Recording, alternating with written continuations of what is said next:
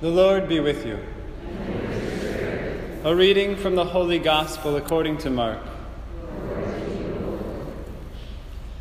Jesus said to his disciples, "In those days after that tribulation, the sun will be darkened, and the moon will not give its light, and the stars will be falling from the sky, and the powers in the heavens will be shaken. And then they will see the Son of Man coming in the clouds with great power and glory. And then he will send out the angels and gather his elect from the four winds, from the end of the earth to the end of the sky. Learn a lesson from the fig tree. When its branch becomes tender and sprouts leaves, you know that summer is near. In the same way, when you see these things happening, know that he is near at the gates. Amen, I say to you, this generation will not pass away until all these things have taken place. Heaven and earth will pass away, but my words will not pass away. But of that day or hour no one knows, neither the angels in heaven nor the Son, but only the Father." The Gospel of the Lord. Praise to you, Lord Jesus Christ.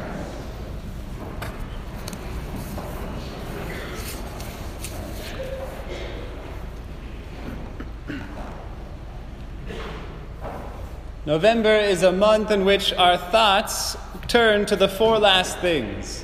It's constantly brought before our minds in the Sunday liturgy, and it's constantly brought before us throughout the way that nature works.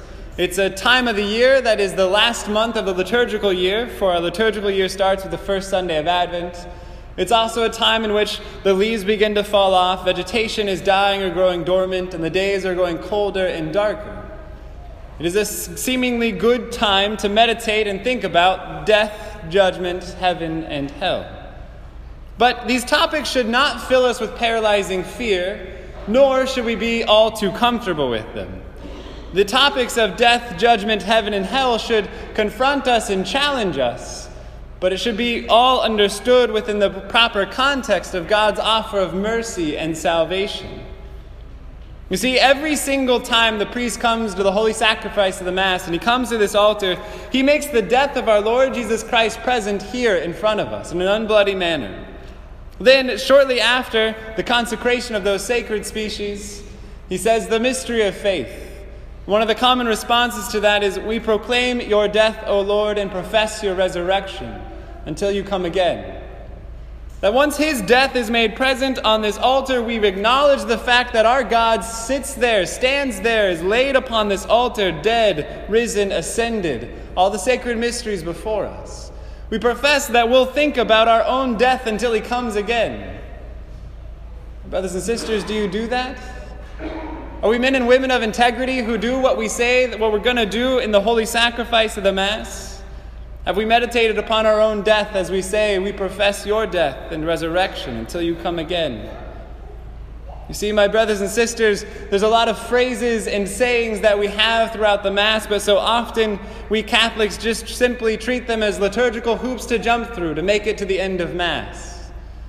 Brothers and sisters, they are given to us so as to inform us, so as to guide us in our lives. Another common prayer that's simply neglected or skimmed over is the opening collect.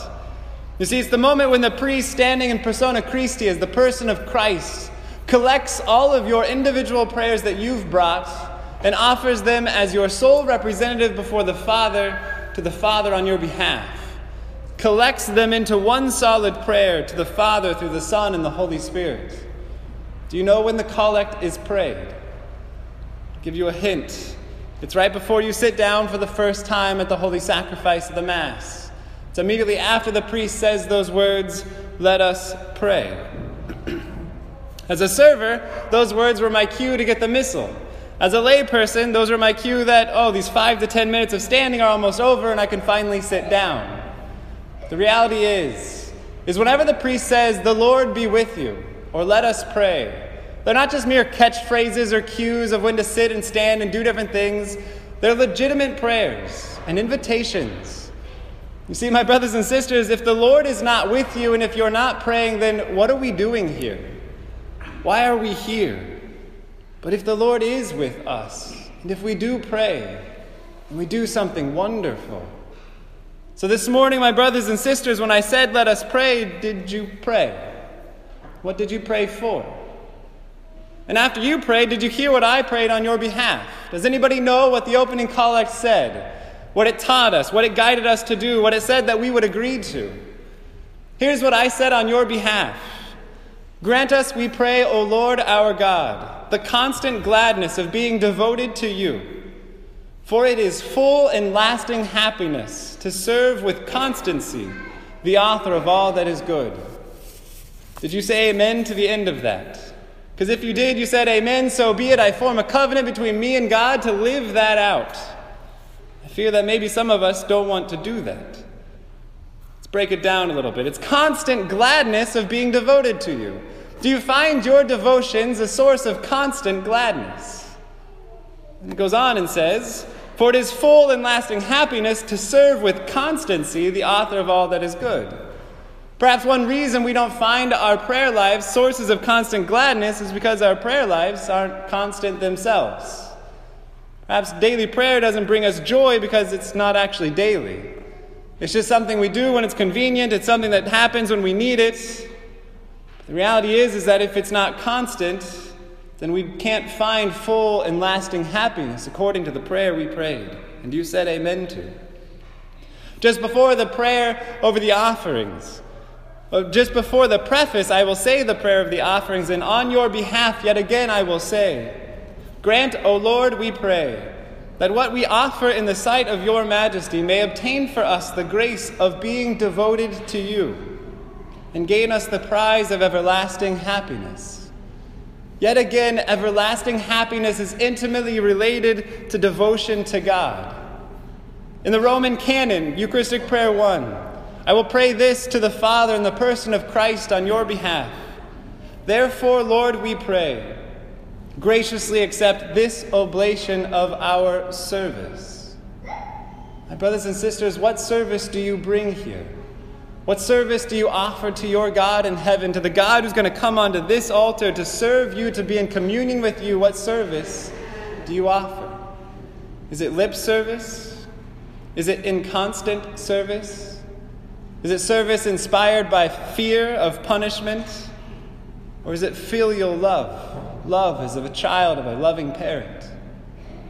I bring all of these up not to shame anybody, not to make anybody feel bad, but to make us aware of the reality of what's placed before us in this holy sacrifice of the Mass.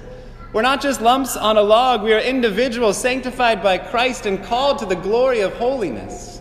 And all of that great mystery is played out here before you every single Sunday, every single holy sacrifice of the Mass. And so if you find yourself constantly giving in to distractions, now let me specify that a little bit. All of us are human and all of us will be distracted. A child cries, a door opens, a thought goes off to work or the games or whatever. That happens. Sinful distraction is when that distraction happens and we don't allow ourselves to be brought back to the liturgical action. When we don't give in to those temptations is when we have a virtuous moment. But when we start thinking about the game and just start thinking about all the plays and then the next thing and the next thing and next thing we know, the Mass is over. We gave in to distraction. Or we find ourselves just biding our time, waiting till the end of Mass, hoping against hope that the homily is short enough that I can get back to life soon enough. Well, then, my brothers and sisters, you will not know full and lasting happiness of being devoted to God. If you do not serve the Lord with constancy, if we're merely just Sunday Catholics, but the rest of the week we go about our life in another way, then we lack the constancy that can actually assist us to walk towards Christ. Without constancy, our souls are crippled in their journey towards Christ. If we serve our God if our service to God is one of mere convenience, then the moment that our Lord offers us a chance to be a co-redeemer with Him, offers us a share in His suffering, we will turn away sad and only find our false and fickle joys of this world. You see, my brothers and sisters, the best part about these prayers, the opening collect, the prayer of the offerings, and the prayer after communion, is that they are prayers. The opening collect started this way, and the prayer of the offering starts the same. Grant us, we pray, O Lord. They're invocations. They're asking God for grace because we all understand that not one of us is as constant as we want to be and not one of us has a devotion that we are okay with.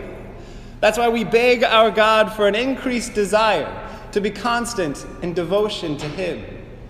You see, my brothers and sisters, these prayers ought to inform our hearts, ought to inform our lives, and not just be something that the priest does by himself. Every single day, our Lord Jesus Christ stands at the altar and He offers Himself to the Father as the priest and victim so that you can know mercy and salvation. Every single day, Holy Mother Church, guided by the Holy Spirit, informs us as to how to be good, faithful servants of our God, if we'll just but pay attention to her teachings. My brothers and sisters, what do you desire out of the Mass? What do you desire out of a life of following Christ? Because our desires are like a floodgate to God's grace and mercy. If we desire nothing, the floodgate is closed, and God's grace and mercy, it seems, can never flood into our soul, and it remains dry. But if we have desires, longing to receive Jesus in the Eucharist, longing to be here at the Holy Sacrifice, the Mass, longing to be more constant in our devotion, then those floodgates can open, and the grace and mercy of our Lord Jesus Christ can flood our souls. What do you desire? My desire for all of you is that your hearts can be set aflame with the love of God, with the love of the divine mysteries set before you, so that with constant devotion to our God, you will know full and lasting happiness here and in the life to come. These are the mysteries set before you every single Sunday. Do you understand what is taking place? May we offer up an oblation of service that is constant and devoted, inspired by filial love. Brothers and sisters, He invites you into this great mystery. He teaches you through His church, and He calls you to the great glory of being saints. Will you follow His invitation?